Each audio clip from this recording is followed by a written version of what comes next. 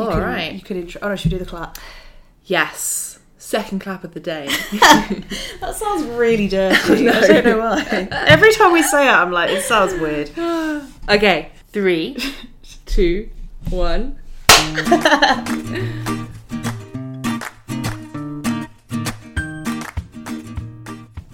Welcome to First Aid Lit. This is definitely our first attempt at recording this podcast episode. Oh no. Yeah, we should explain.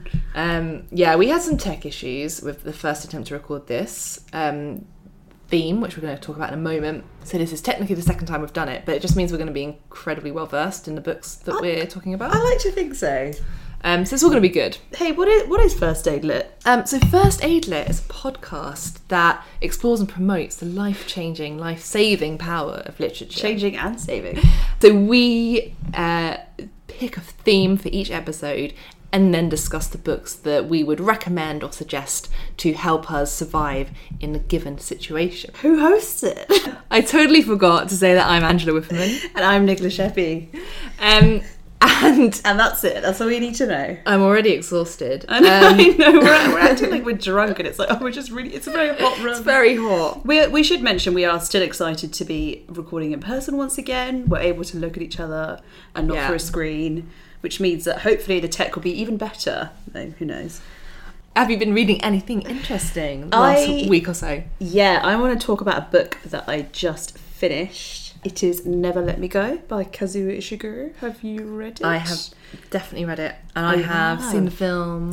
Yeah. We can talk about it in Adaptation Station. Yes, we can. Well, so, just to introduce it, it was published in 2005. It was shortlisted for the Booker. It's told from the first person of a woman named Kathy, and she is talking about her experience growing up in an orphanage or some kind of care home, and the friends that she made there, and kind of their, I guess, kind of like Bildungsroman style from them, from being very young to being young adults.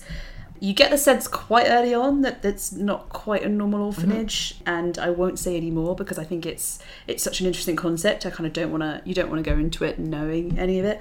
That said, I did actually know the concept going in because I've seen the film, so it was probably, I didn't read it with the same fresh eye as I'd like to have done. But I absolutely loved it. I read it in like 2 days. It was raced through it. That book is, if that book was a genre, that would be like my favourite genre. Like, I like when it's oh no. I know what you mean. Oh no, I was going to say something, but saying the thing might even be a spoiler in itself. Oh no, don't say it. Okay, well, I'm going to tell you what I was going to say, and then you can tell me if we can use it. Okay. So I'll just say it. Okay. And then I'll just cut it if you think it's too much to spoil it. So what I was going to say is that I like when it's a science fiction concept, but delivered in a very real world, contemporary setting. I think you can say that. Okay. Yeah. All right. Because it says that on the back, I think. Oh, okay, fine. I love how cleverly it does that, where it just feels like this world, but something's a bit different. Yeah, there is. I guess it's kind of like speculative fiction as well. This kind of like idea that's been spoken about bit, put in a very literal way. But yeah, it is. It's actually a very sweet story about an English town, and the fact it's got this kind of underlying sci-fi element to it is very interesting. That is not a spoiler. Have you been reading anything good? Yeah, so I read recently a book called Love and Other Thought Experiments, which is by Sophie Ward. I read it because it was longlisted for the Booker this year, the 2020 Booker. And it just sounded quite interesting. So it's a novel, but it's made up of a series of kind of short vignettes or short stories about a group of interlinked people. But one of the strangest stories, which is vital to understanding the rest of them, is that an ant crawls through one of the women in the story's eyes and lives in her brain. And they kind of live in this kind of symbiotic relationship, and you get a whole story from the ant's point of view. And as a whole, the book it's discussing philosophical concepts, but through little fictional stories. So she has, I want to say 10, there are like 10 famous thought experiments, and then she explores those thought experiments through these fictional stories. So it's a very cool idea. Can you give me an example of one? Yes. Or what the experiment is? You don't have to say what the story is. What's an example of one? Oh, one that's quite well known is The Prisoner's Dilemma, The thought experiment is if you have two prisoners that have committed a crime together, they're both arrested and are taken to different rooms, and each one is offered the same deal. You will, if you both admit your guilt, you get a very long sentence. If one of you admits your guilt and the other one doesn't, like the climax of Love Island. Yeah. Oh, is it? I don't know. I don't. Well, they do a thing at the end where they're like, you get the prize money, but you have to say whether or not to take it or split it. Oh, okay. It's going to be the same. That's going to be almost certainly it. Yeah. Sorry, but you were saying your one. Well, I'm gonna find someone else's description because I'm not gonna. Also, have you seen The Dark Knight? They do like a similar sort of thing where it's like the boat of prisoners and the boat of the boat of criminals and the boat of normal people, and it's like they can choose to kill the other, but if neither of them kills the other, they both die or so. I can't remember. Yeah, prisoner's dilemma. So you have two prisoners, A and B. If A and B betray each other, so accuse the other one and say, I didn't do it, the other one did. If both of them betray each other, they both serve 2 years in prison. If A betrays B, but B says nothing, A goes free, B gets 3 years in prison. If A says nothing, but B says it was A, the opposite happens. A serves 3 years and B goes free. And if both prisoners say nothing, both of them will only serve 1 year. So the idea is that the best option is to both remain silent. Yeah. So although you end up doing 1 year of prison, it's better than risking you dobbing someone else in and getting more time. Can I explain the Love Island version? Yeah. Where it's I think so if it's the couple at the end win, and then they have to choose to either take the money or split the money. And if one person says take, the other one says split, the taker gets it, I think. If one person if they both say take, neither of them get it, I think. And if they both say split, obviously they split it. However, it's boring because none of them ever do anything other than split it. Because they know that if you say take, you'll look like such an arsehole and your whole career's ruined. I mean, I think I've got that right. I've only watched like one series, but I remember being like, damn it, I want some drama at the end. But they try and do that basically, but it just fails. Yeah. That's just one example of the thought experiment she uses. And then, so for that one, she then tells this story about two boys and a football floats out to sea and the boys have to decide whether to help each other or not in terms of getting this football. So, yeah, it's a really cool concept. It's really different. And I think it was an interesting read. I think because of the setup and the way it's written, I struggled sometimes to feel quite close to the characters. But there were definitely moments where there were these really emotional moments. But I think it's one I probably wouldn't have read if it didn't pop up on the Booker. I think that prompted me to try it out. I've heard of it, but I don't think I would have read it until. But now I really want to. Yeah, it's a very quick read as well. It's quite short, and as I say, it's in these little chunks, so you can kind of pick it up and drop it as and when. Nice. But yeah, that's what I've been reading. Have we got anything for Adaptation Station? Well, we could touch on the Never Let Me Go adaptation, even though it's not a modern. Yeah, that's true. I do also want to talk about the Rebecca trailer. Oh God, yeah, seen it? I have seen it. You haven't read? Have you read Rebecca? No, but you've talked about it before. So I'm annoyed about it. Well, I'm not annoyed. I think there is a certain level of it's not really. It doesn't look like it's going to be the right kind of film because it's the whole point of Rebecca is this very young, meek, plain, timid woman, and this very older, aloof man. So to have Lily James and Armie Hammer, who are both really attractive and look really cool in the trailer and are around the same age, I would have thought. Just doesn't look right to me. I mean, she seems to be a bit younger than him, but if it's meant to be very obvious that they've got this big age gap. Well, he's quite an odd. I think he's quite an odd age because the only other thing I've really seen him in is Call Me by Your Name, where he's playing a 24-year-old. Yes, but he looks to me about 35 in that. That really irritated me about that adaptation. That was a strange choice. I thought he was good, but the age dynamic seemed really off. They're meant to be much closer in age. Yeah, it looked a bit creepy in the actual film. I do love that film though. That's not that for Adaptation Station. I haven't read the book. But yeah, I'm okay with them remaking Rebecca, but I don't think it looks quite right. But sometimes trailers aren't truly reflective because they're trying to get you hooked. True. But, a trailer is, it's the first few pages of the book or whatever. Well, it's going to go to Netflix as well, so it'll be quite easy to watch once it's out, but don't know how I feel about it yet. I really love Rebecca the book, so we'll see. I can't think of any other adaptations I've seen. As of late. No, me neither. Should we go on to the theme? Yes. Theme for today is haunted house. Ooh. So we're going to imagine we are going on a trip to stay in a haunted house, and what literary preparation would we do? What books would we bring that might help us prepare for our spooky stay. Can I tell my haunted hotel story? You can. It sounds like it's going to be a really good story, but it's not. But the first time we recorded this, the dead version of the ghost version of this episode, which has just has died and become a ghost, we asked each other if we'd ever stayed in a haunted house, and I told my story about one time I stayed in a haunted hotel. And basically I was working at a company where we used to do a lot of trips to the USA, and I used to be in charge of booking our hotels and stuff. And one hotel we booked in, I started getting lots of panicked emails being like, Nicola, can you Google this hotel, please? So I Googled it, and it kept showing up on America's Most Haunted Hotels. It was something to do with the Alamo. It was in San Antonio in Texas. I can't remember the name of the hotel. It wasn't, it was a lovely hotel. It didn't have a vibe. It wasn't like staying in a haunted house. What really annoyed me about the whole thing, when I read up America's Most Haunted Hotels, there were two things that they said made it haunted, and the first one was that the elevator doors would open and close, which sounds to me like it's probably just a dodgy elevator. And the second one, or lift as we should say, the second one was that you could hear horses' hooves going around at night. And again, we were in an area where horses were on the road because they'd have those tourist horse and carriages. I personally did not have any ghosts. Some of my colleagues did have some ghostly experiences. I'm not sure, and they were very much, well, if you believe in the occult and all that, then the ghosts will come to you. But I don't believe it. That's the long and short of my haunted hotel story. Nothing happened. It was a very boring story. So I wouldn't have needed my first aid kit in this situation.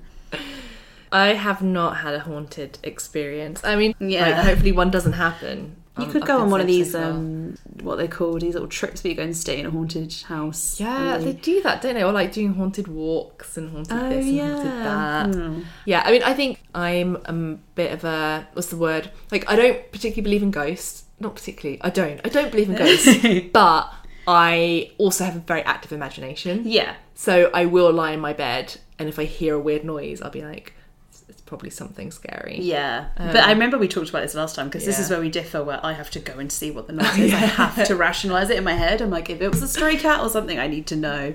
So I've got to go and investigate the noise. And that is how you die. That is how you die. That is how you get killed. Like, just don't go and explore. No one in a scary movie, no one just stays in bed and puts a cover over it. Actually, maybe they do. Sometimes they do. Yeah. Do you know what always gets me is, like, I hate having showers with shower curtains. Ah. And I've not actually seen Psycho, which I know is the film with the famous scene. I've not actually ever seen that. Oh, the other one that happens in is The Shining, isn't it, as well? There's a sort of shower curtain There's a bath scene. thing, where she's got a shower curtain. But it's just something about, if it's a shower curtain rather than a shower door, I can always just imagine there's someone on the other side. I'm going to whip the shower curtain. Oh, interesting. And it's going to be like a scary clown in my bathroom. Or an old lady, apparently, and we go by The Shining. And I also just think part of that as well is that I don't want to be fighting off a masked invader whilst I'm naked. Yeah, there's like a vulnerable element. See, I get more scared that... I don't know if it's The Grudge, or there's some film where they're washing their hair and then the hands start coming out the back of their head. And showers are very scary. Yes. My biggest fear as a child was that I'd be in the shower and we'd have a power cut. And I don't know why that, I drove that because my house I grew up in was in like Berkshire, and it would have been pitch black. And if I was in the house on my own at night in the shower and then we had a power cut, that would have been my absolute hell. Even thinking about it now makes me feel, I don't really watch scary movies because it's just a recipe for sleepless I nights, love even though scary I'm an movies. adult. Yeah. But I do remember once, for some bizarre reason, when I was like, I don't know, 14, like my parents went out for the night and I was on my own and I watched the Blair Witch Project. Oh, why? Why did I do that? But honestly, I got 10 minutes in and I was like, I'm done. They hadn't even got to the forest yet. They were packing the car or something, and I was like, no. To be fair, it's not too scary in terms of like imagery. It's more the whole thing is unsettling. Yeah. So I think you probably would have been okay. But I think that's scarier. Like the Saw films, you can see the scary thing. Yeah. Is to me less scary than the sort of more psychological, the unknown thing that is like messing with you. Which does bring me nicely into my first book recommendation. Yeah, take us in. Which is, well, the first book I would pack in preparation, or if I was sending someone else off for this adventure, because I wouldn't go to a haunted house, is The Little Stranger by Sarah Waters. Yes. So as a brief summary, The Little Stranger, which was published in 2009, is a story about... I forget that it's so recent. It is. But I think, well, as I'll explain, it is a contemporary novel, but it's set in post-war Britain, so post-World War II. Though it's a contemporary novel, I think it feels very of the time it's in. Yeah. So yeah, it's about a country doctor, Dr. Faraday, who becomes involved with a declining aristocratic family, which is made up of a mum, an adult daughter and an adult son. And the son lives with some mental and physical health issues because of his time in the war, in World War II. And also whilst the doctor's there kind of treating the son and the family, strange things start to happen in the house. There are strange noises, these sort of childlike drawings appear on the walls. And as the story progresses, things start happening to the inhabitants of the house, and you sort of start to wonder if all these things that are happening are truly happening, or are they in the minds of this aristocratic family who kind of are living with the strains and stresses of keeping up an old house.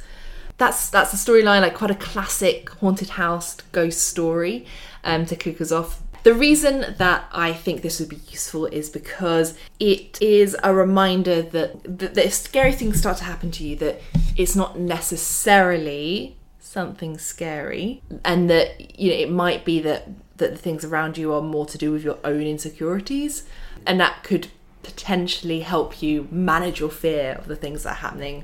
But I think in terms of the book itself as well, it's hugely atmospheric. I think you really feel every moment, and every twist and turn is very spookily written. Yeah, maybe not one to read in the dark if you are an easily scared person. But because we talked about this last time, for some reason I just didn't connect to it in the same way, and I still don't know why.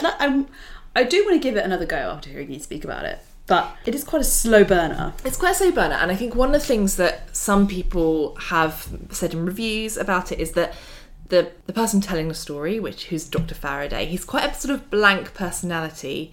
He doesn't really do very much. He's quite passive. It's more seeing the family and the strange events through his eyes. He's also he doesn't believe in the paranormal or anything like that, so he's kind of always offering, in the dialogue he has with himself, his interior dialogue, he's offering up reasons why these things are happening and being like, well, obviously it's this, and obviously it's the stress, and obviously it's that. So he kind of acts as a bit of a proxy for us as well, of kind of like rationalising all the things that are happening. But yeah, he can be, I think he's quite a sort of blank protagonist to see the story through. But I read an interview with Sarah Waters where she said that was something that she sort of did on purpose, and that she purposefully had a character that you could put yourself onto and you could inhabit that body. But I guess, yeah, maybe it kind of works for some people and less for others. There's something quite almost cruel about putting a character who's very rational and scientific into a fantasy world where these ghosts exist. Have you seen the film The Witch? It's like a New England folklore kind of story. But it's one of those things where it takes the concept of witches and everything being real and these horrifying things existing, but it tries to also have that rationalisation on it as well, as being like, well, it's just their paranoia, they're just being... But then you think, well, if you're in a fictional world where it does exist, does that kind of lessen the impact of the... So like a rational mind, for example, we might read it and think that's what we think in that scenario because we live in a world where, as we both believe, ghosts don't exist. Yeah. So is it a bit cruel in a way to put this character in a world where they do exist? Yeah. And it's interesting that you mentioned like that paranoia is driving people to perhaps see things on there, because that sort of is a theme in The Little Stranger as well. So again, in an interview that Sarah Waters gave, she talked about how she wanted to explore the sort of paranoia among the kind of aristocracy and the upper classes in the post-war era, because in Britain there was the end of this era where wealthy families had these big houses and all these servants because it was costing more and more to pay people to be servants, quite rightly, because they had not been paid much before, and it was costly to keep up these houses, and the war had cost the country a lot, so people were being taxed more. And so basically, you're having the downfall of the aristocracy as it once was in the country, and that class boundaries were blurring, and there was no longer, you couldn't lord it over working class folk in the village anymore.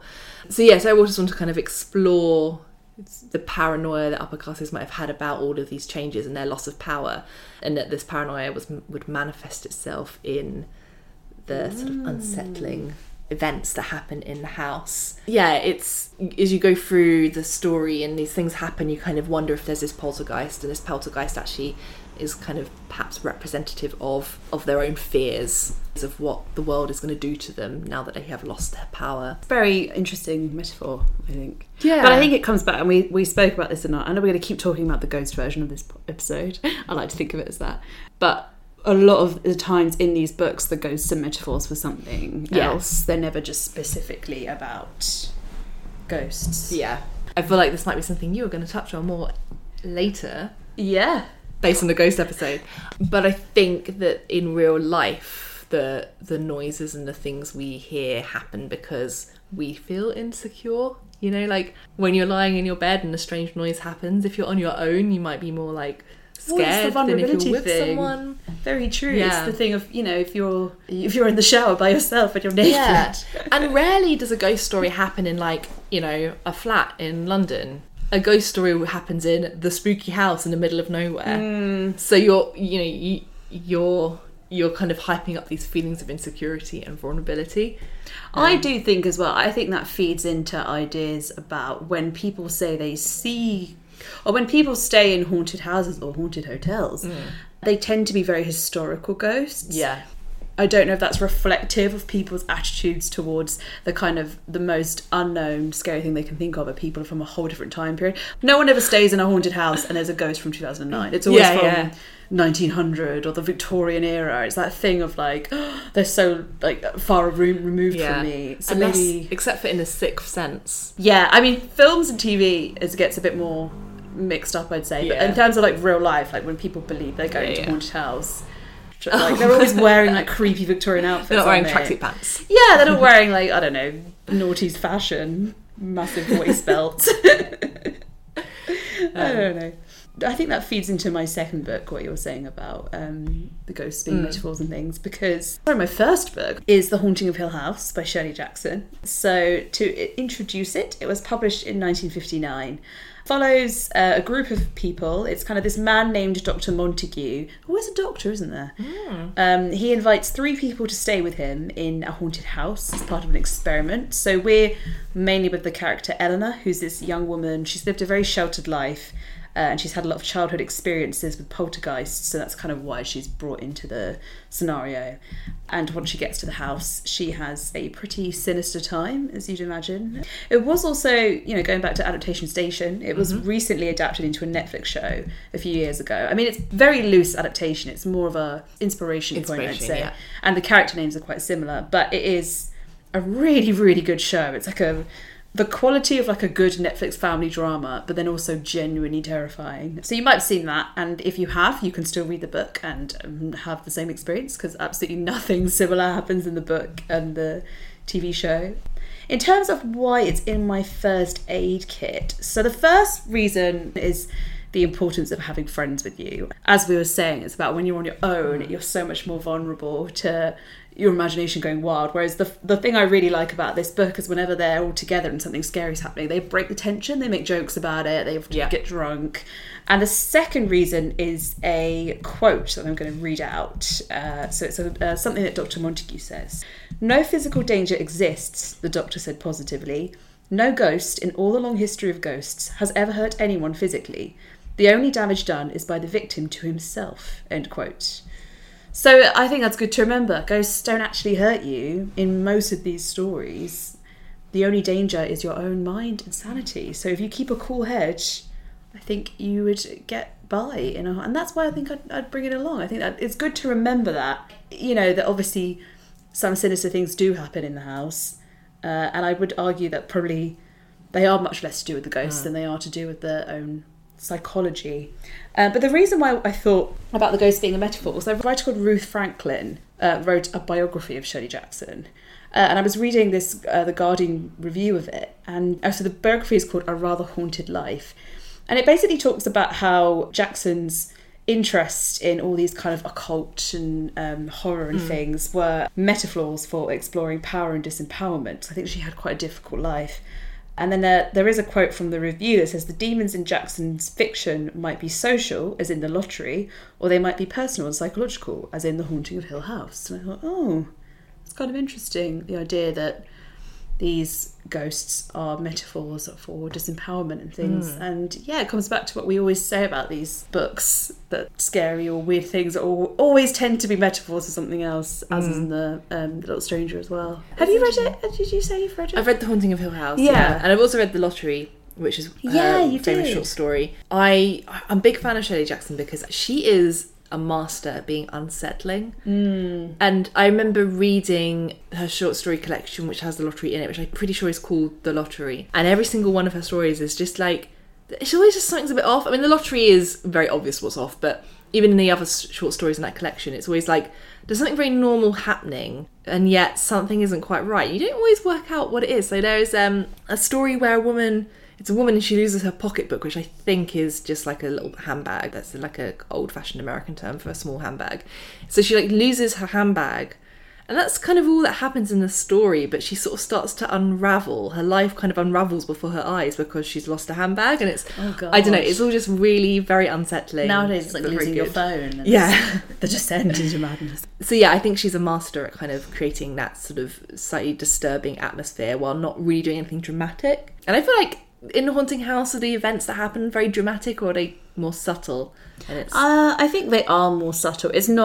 It definitely has its climactic moments, big. And I think it's interesting that I think in the TV show, they do, again, a good job of showing off the psychological of it, but I think they do make the ghosts also very real and very much impacting the characters' states of mind, which I guess does kind of happen as well to an extent in the book. But I think it is more this idea of experiencing these things through your own psychology and not physically. And I always think, when you think about like sleep paralysis, for example, that's something that a lot of people equate to like having ghost experiences, this idea that you're waking up and you can't move and you're seeing figures around your room. And whereas in reality it is still your own psychology, but it's your own reaction to your own psychology as well that makes it frightening. I've actually had sleep paralysis a few times. I've never been frightened, and because it's never a scary thing. Mostly it's my friends like prodding me or something, and I'm like, get off, but I can't move. So it's never, whereas some people really interpret it as being like these horrifying, scary things. I've heard it being, because I've never had it. Oh yeah. But yeah, all the stories I've heard about it have been like, that it's scary. There's someone, like a demon in the room. Yeah, I've heard a lot of things like that. Yeah. Whereas mine have always been very funny than anything else. I remember having it one time, because a big thing of sleep paralysis is footsteps. So you hear footsteps walking around, and or you hear footsteps coming towards you. So, neighbours are slamming doors, don't know if you can hear that. It's a poltergeist! Oh my god, it's the sleep paralysis demon.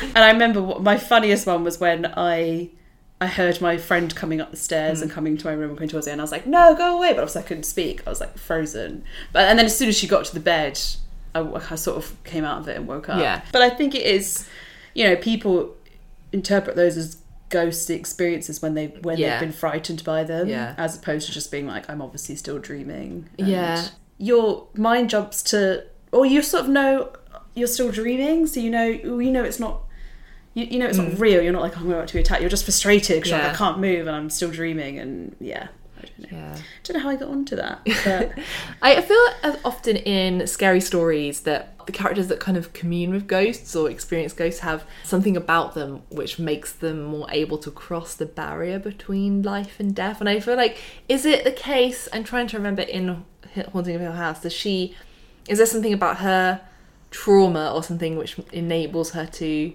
she's had some experience when she was a child that enables her to communicate or something? I think all three of the people he invites have had experiences that ghosts and poltergeists that, so it could be a metaphor for like past trauma, but I don't know if it's I think it's pretty explicit in the text that it's like, oh, you've hung out with ghosts before, therefore you might be able to see the ones again, which they can.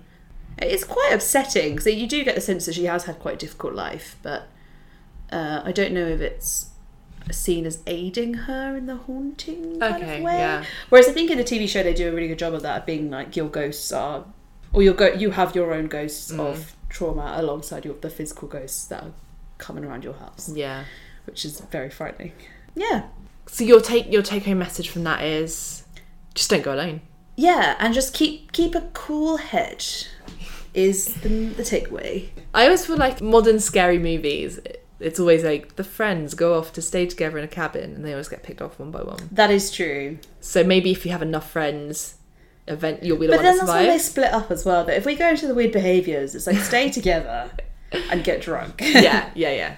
Because that's what I did like about that book. Whenever something scary started happening, their immediate reaction was to go to each other. So they were staying in like adjacent rooms, and they'd run into each other's rooms and start like, and that's exactly what you do. That is a sensible approach. Yeah, and it was all constant. It's kind of like reassuring each other. This thing of like, I'm only over here, I'm only down the hall, I'm only, it's so. There's no way I'm going off to investigate the noise on my own. I would not even stay in a room by myself. There is a very scary bit though. Oh, I'm going to say it. I don't think it's a real spoiler. Where there's two women sharing a room and something scary happens and they start holding hands and they start freaking out, and then when they kind of come out of the scary spell, one of them's like, I wasn't holding your hand, and the other one's like, oh, and that really frightened me. Ooh, that's horrible. Yeah, now you're going to read that better than no, but I'm sure you remember it from reading it.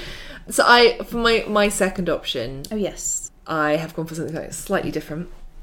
So I would pack Jane Eyre by Charlotte Bronte. Oh. So Jane Eyre is by Charlotte Bronte.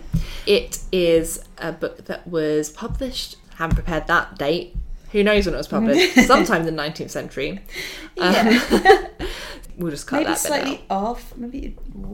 Okay, let's just find out, and then I can. Then it's in the podcast. Jane Eyre publication. It's like after Victorian. Back to actually podcasting, that bit I won't cut out. I'll start again. So Jane Eyre is published in 1847, and it follows the story of Jane Eyre, who is a young orphan, is initially sent away. She's an orphan, so she's sent to live with her aunt and uncle. She gets sent away to school because they don't love her, and her cousin's very mean to her, and they sort of just want her out of the house. And they also sort of say that Jane is there's something bad about Jane, there's something evil about her, and generally they're all just not very nice to her. Anyway, after she leaves school, she goes and becomes a governess for Mr. Rochester, and she works in his house looking after his niece. But during her time in the house, there are strange noises, strange bumps in the night, and the staff all act a little bit strange as well. So there's lots of odd things going on for Jane, and it's all very spooky, it's all very unsettling.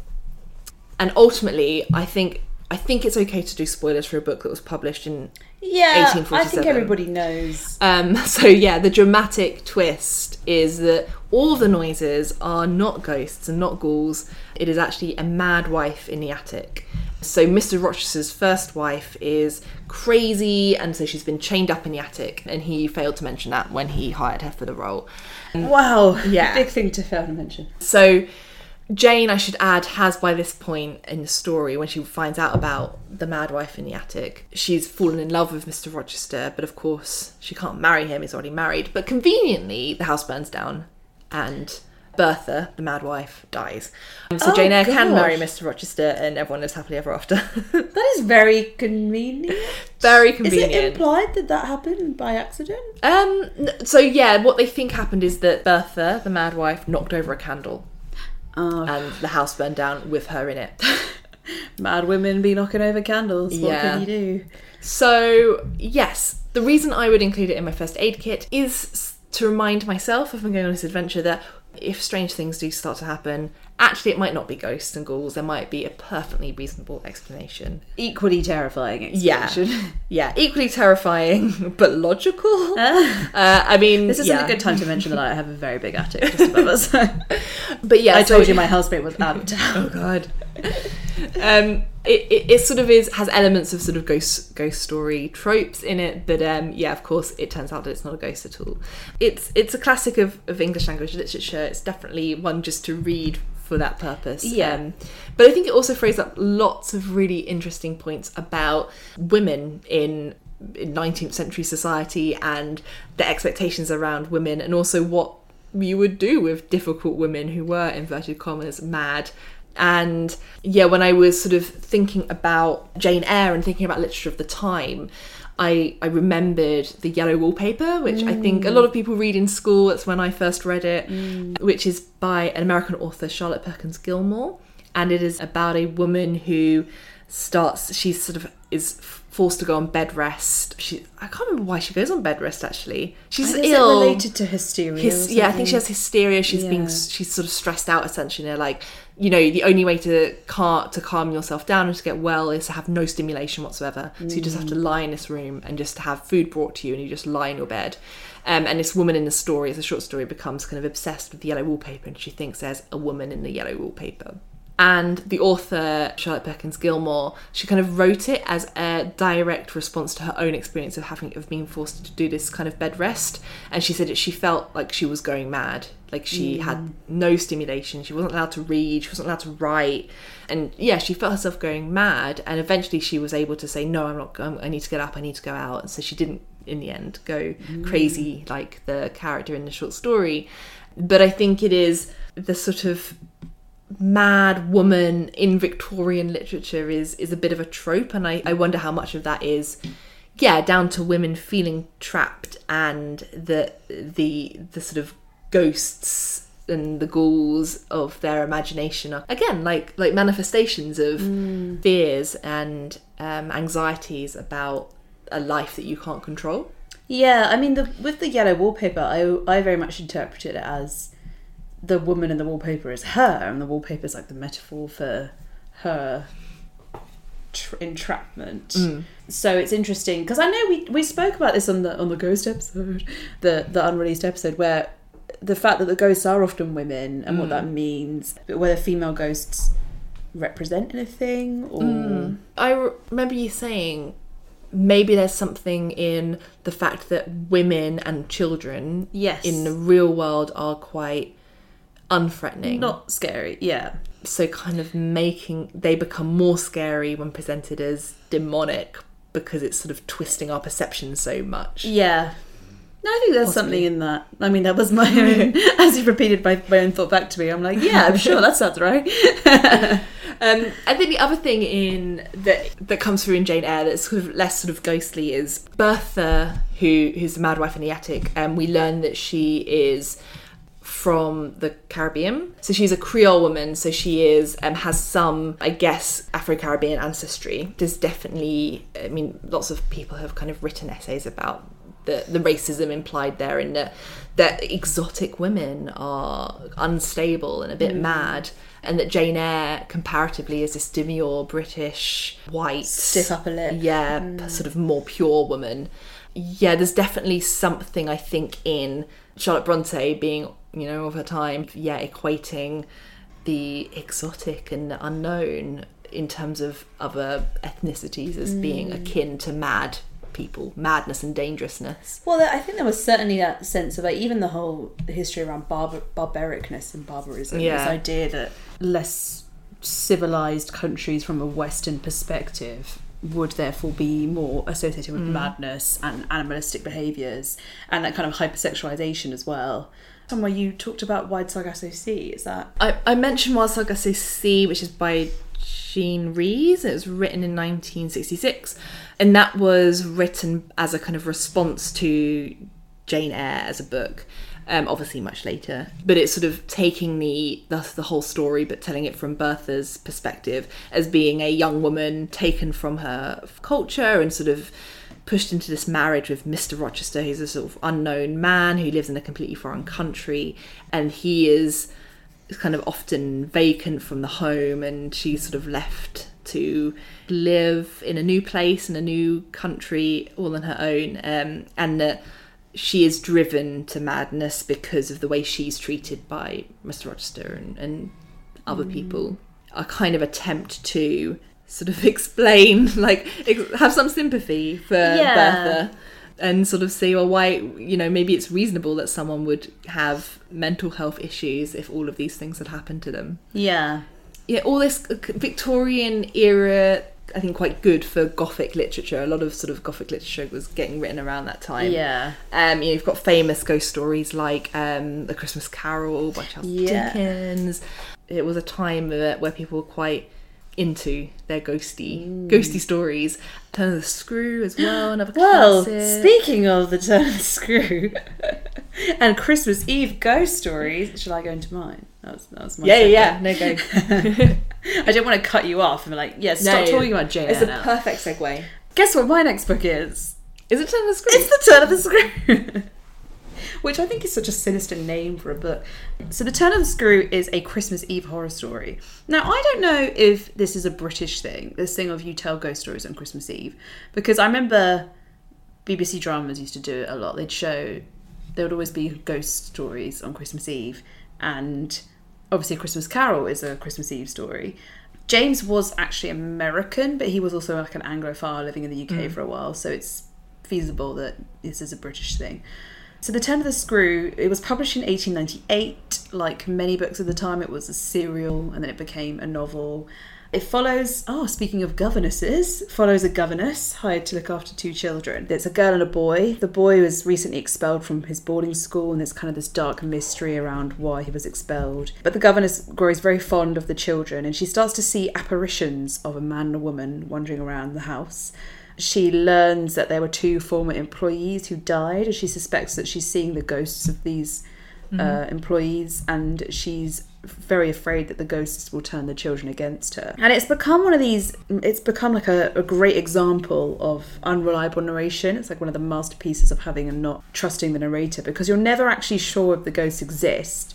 Or you don't know if the governess is imagining it all. And I think, similar to The Haunting of Hill House, it's kind of, again, good to remember in a first aid kit that your own sanity is your own biggest threat. So, and also maybe don't trust your eyes because they could be deceiving you. And it's funny because I think this concept is taken off in a few adaptations. The one I always think of is it called The Others with Nicole Kidman? Yeah, that's a great film. Yeah, and I think that's got a similar thing around unreliable narration. And that's my second book. Yeah. I really like The Turn of the Screw. I think it's a great scary story. Yeah. Proper classic one.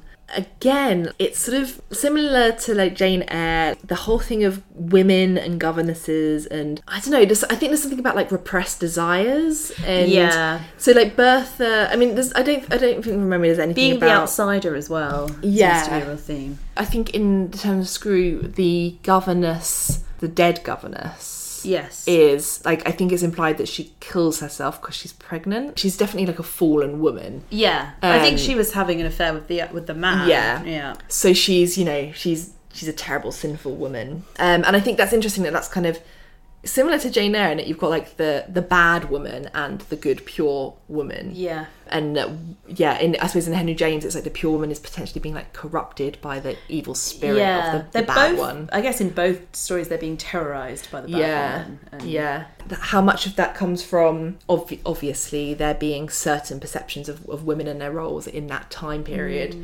And that what's more scary than a sexually liberated woman? Nothing.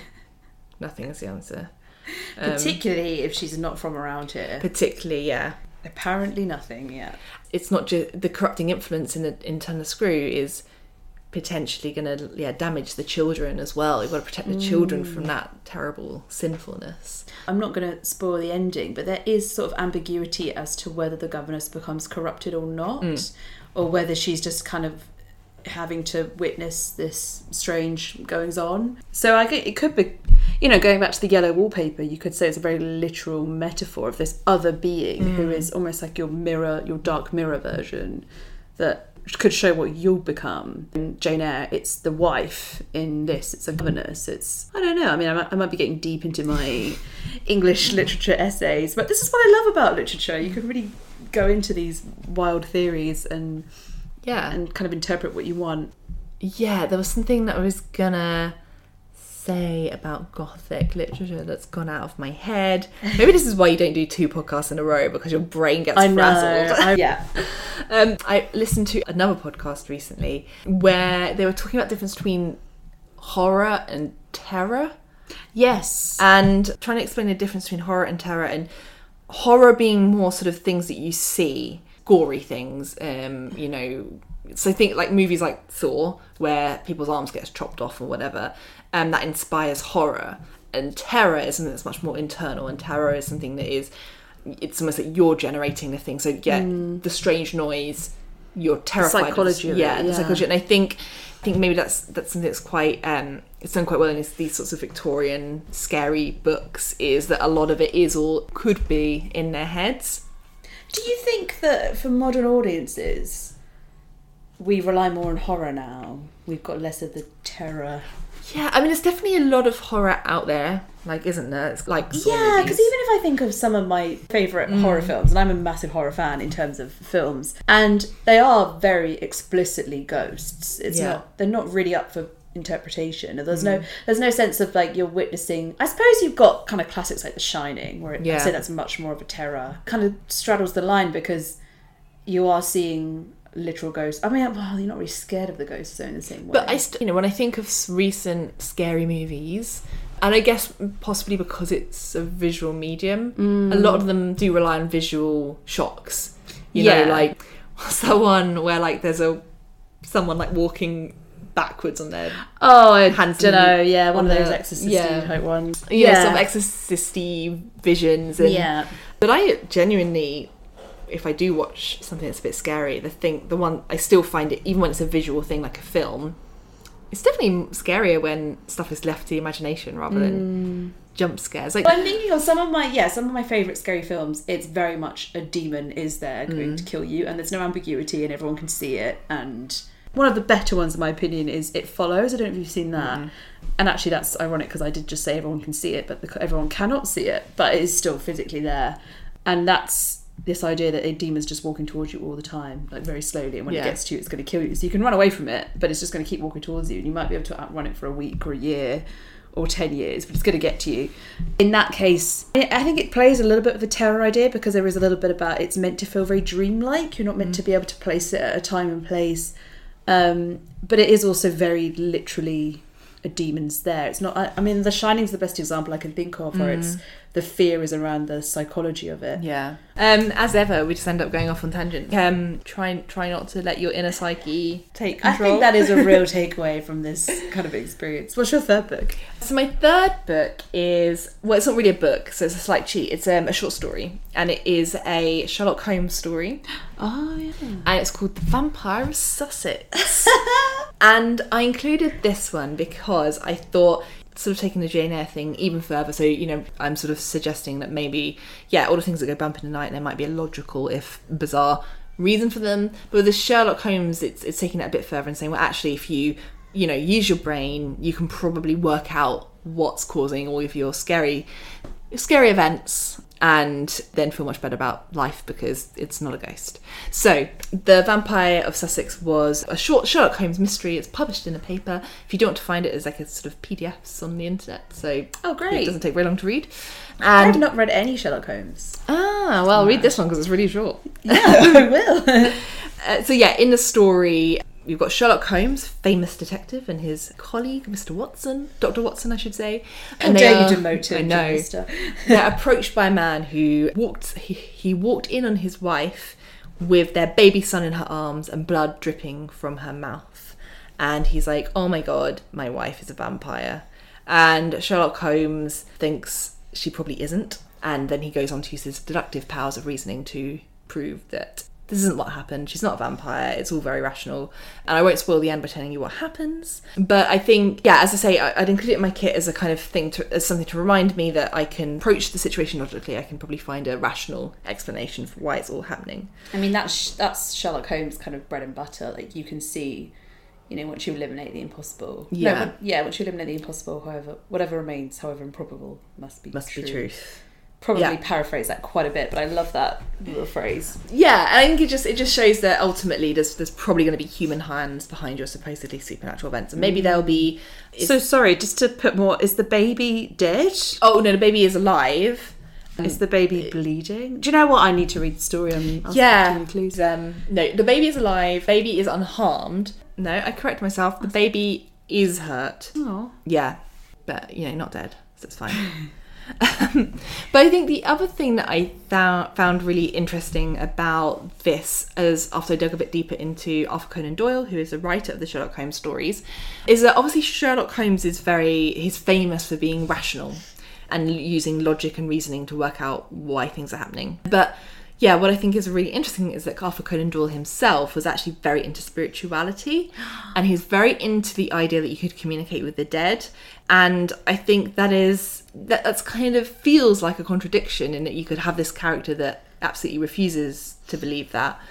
So there's a quote, in fact, that I've made a note of from Sherlock Holmes Mystery, where he says, where he writes, "This agency stands flat-footed upon the ground, and there it must remain. The world is big enough for us, no ghosts need apply." I love the way Holmes talks. He's great.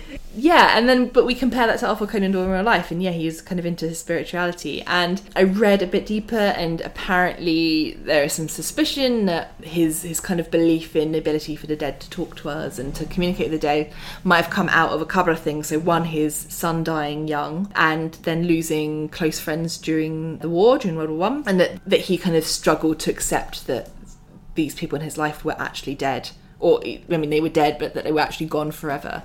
And that perhaps he kind of wanted to hold on to this belief that he could communicate with his son, communicate with his friends. So I found that kind of interesting. I always find the opposite experience, where once you lose someone close to you and you realise, oh, if ghosts exist, I would have seen them by now. Therefore, the ghosts probably don't exist. Whereas you might have been open to it before. Yeah, because you'd think, well, why wouldn't they? Yeah. If they could contact me. Completely. And also because you wouldn't see it as something to be afraid of. Yeah.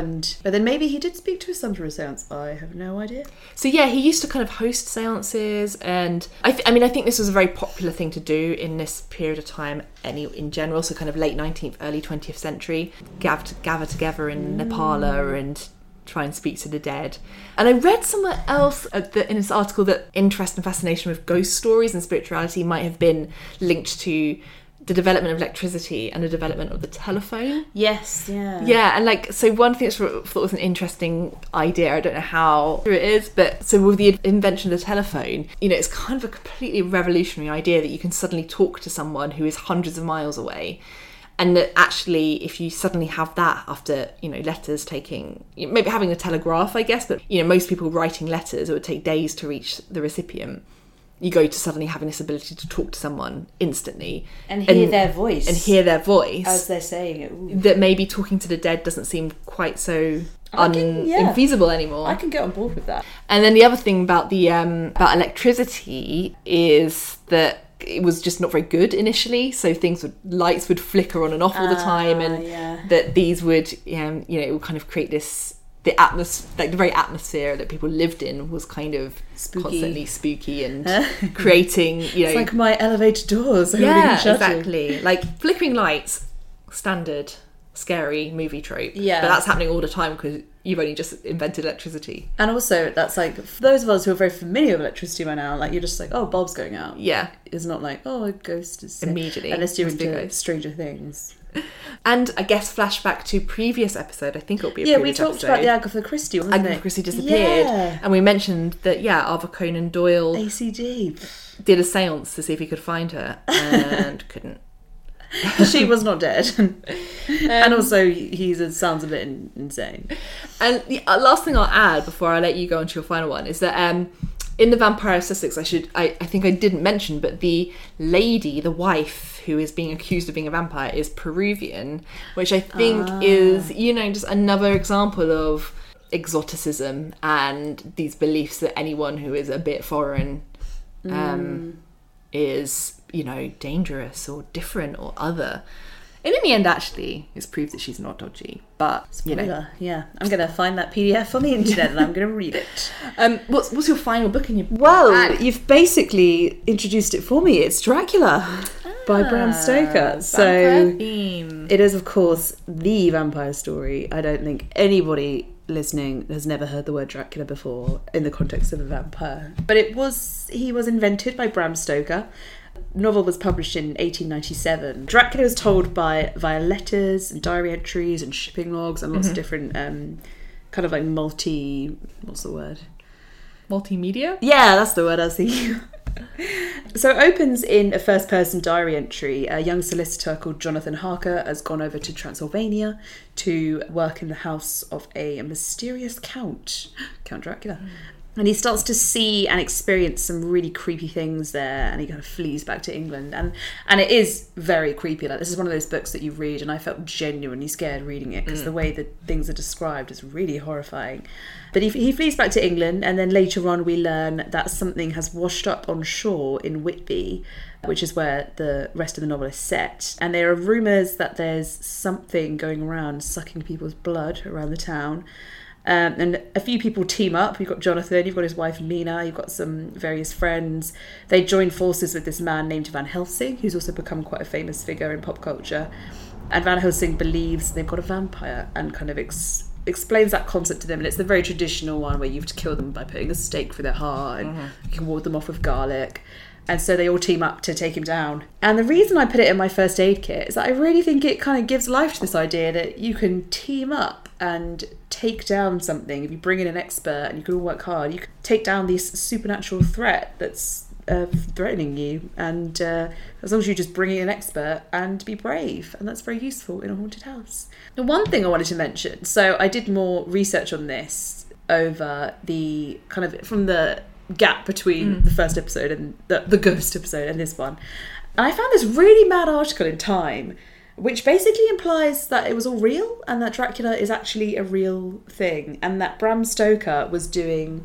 So I'll put the link in it. Bram Stoker claimed that parts of Dracula were real. Here's what we know about the story behind the novel. What? And it kind of goes into this idea that Bram Stoker was doing research on a man called Jonathan Harker and his wife Mina, and it was all real, and there was a real vampire going around. And I thought that was quite a nice contrast to your Arthur Conan Doyle example, where it's like, this seems like a real vampire, but here's the logical explanation. Whereas this one, here's the fantastical story. Oh, by the way, it's all real. And he went to the Whitby Museum, he went around, I think he went to Romania, he found lots of records of like a blood-sucking creatures. And I just thought, how absolutely mad. Dracula could be a real thing. And it's funny because I think there is that kind of... I know vampires obviously have got very trendy in pop fiction. Very sexy. Very sexy. Anne Rice she wrote Interview with the Vampire, and that kind of humanised them. And I think from there, it kind of became this thing of the vampire love interest. And I did know a few people who believed they were vampires, kind of in that like teenage way where it's like, oh, it's fun to like suck each other's blood on this kind of like weird, you know, like, I don't know if you ever knew people who went through a kind of stage, and I don't mean to say this to be offensive to real Wiccans, but it's like there was a lot of kind of a phase where lots of young people went through this, like it was almost like trendy to pretend you were Wiccan and like pagan kind of religions, and it was a similar thing with the vampires. People would be like, oh, I'm a vampire because I'm really goth and I suck blood, and I can't help wondering if the real vampire is a similar sort of person who's like, I'll just suck blood, or if it's obviously not a real vampire. But I just love that idea that Dracula could be a true story. I'm going to check that this isn't published on April Fool's Day. I think it is really interesting that makeover?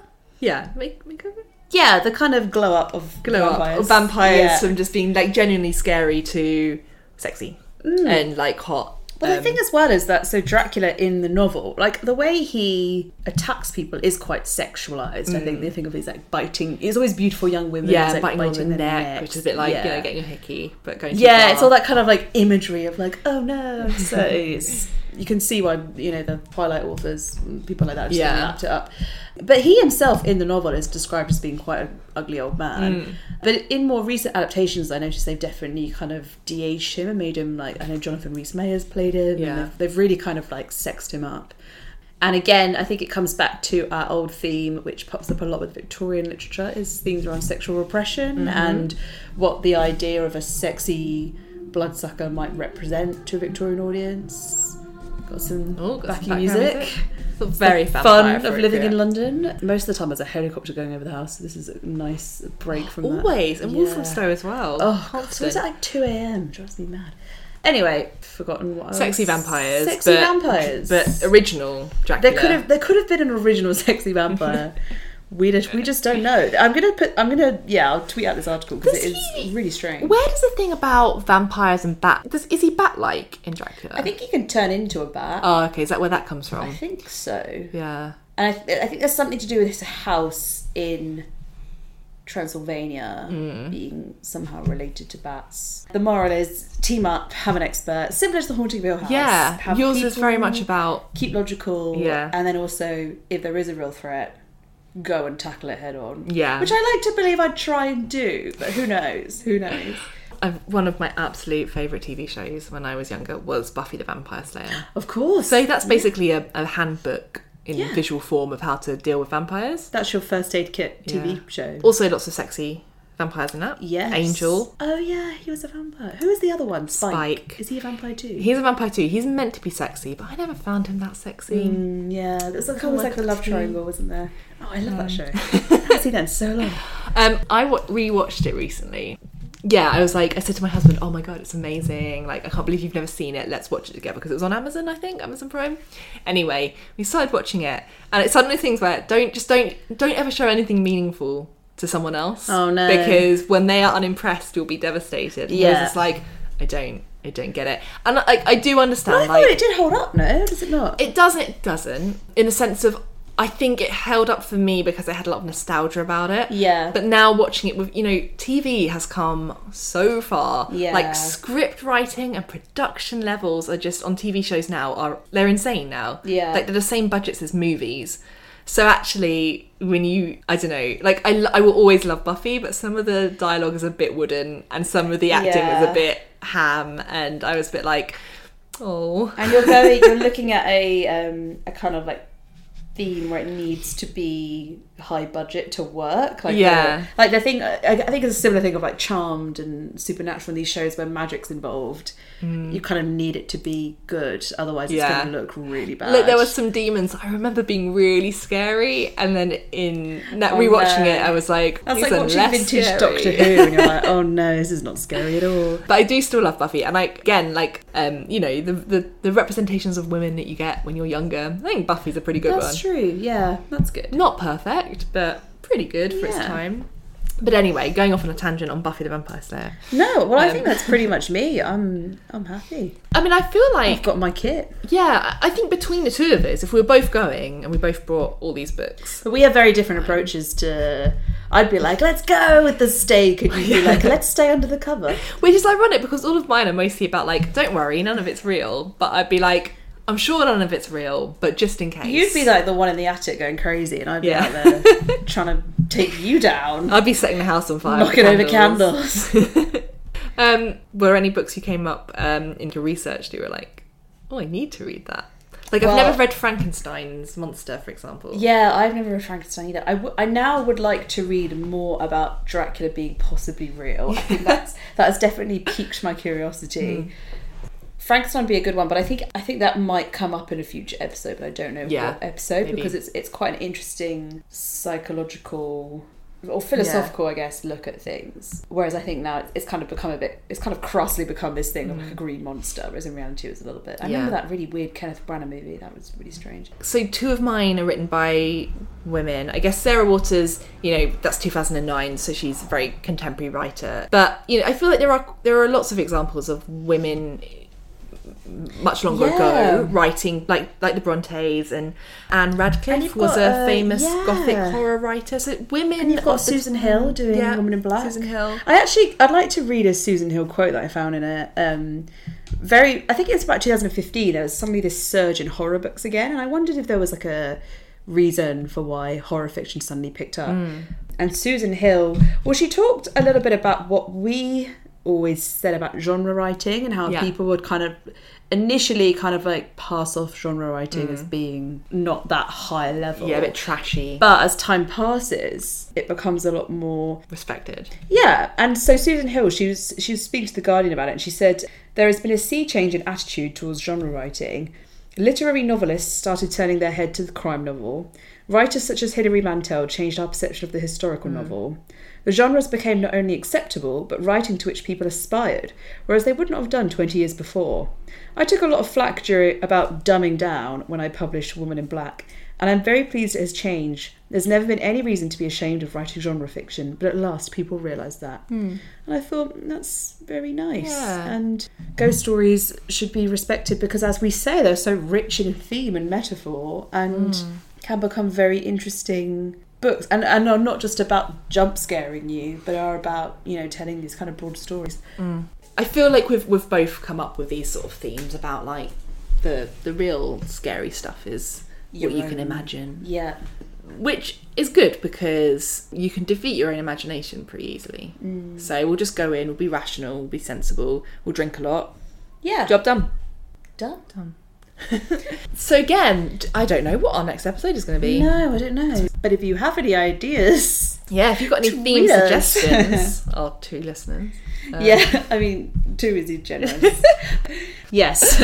Hopefully we have given you some good suggestions for books you might read if you're preparing to go to a haunted house. But even if you're not, these are all really interesting books and stories to kind of get your teeth into and maybe read when you've still got the lights on. If you have liked today's podcast, do tell your friends and family, subscribe on your podcast provider, and you can follow us on social media at First Aid Lit. But until next time, goodbye. Stay spooky.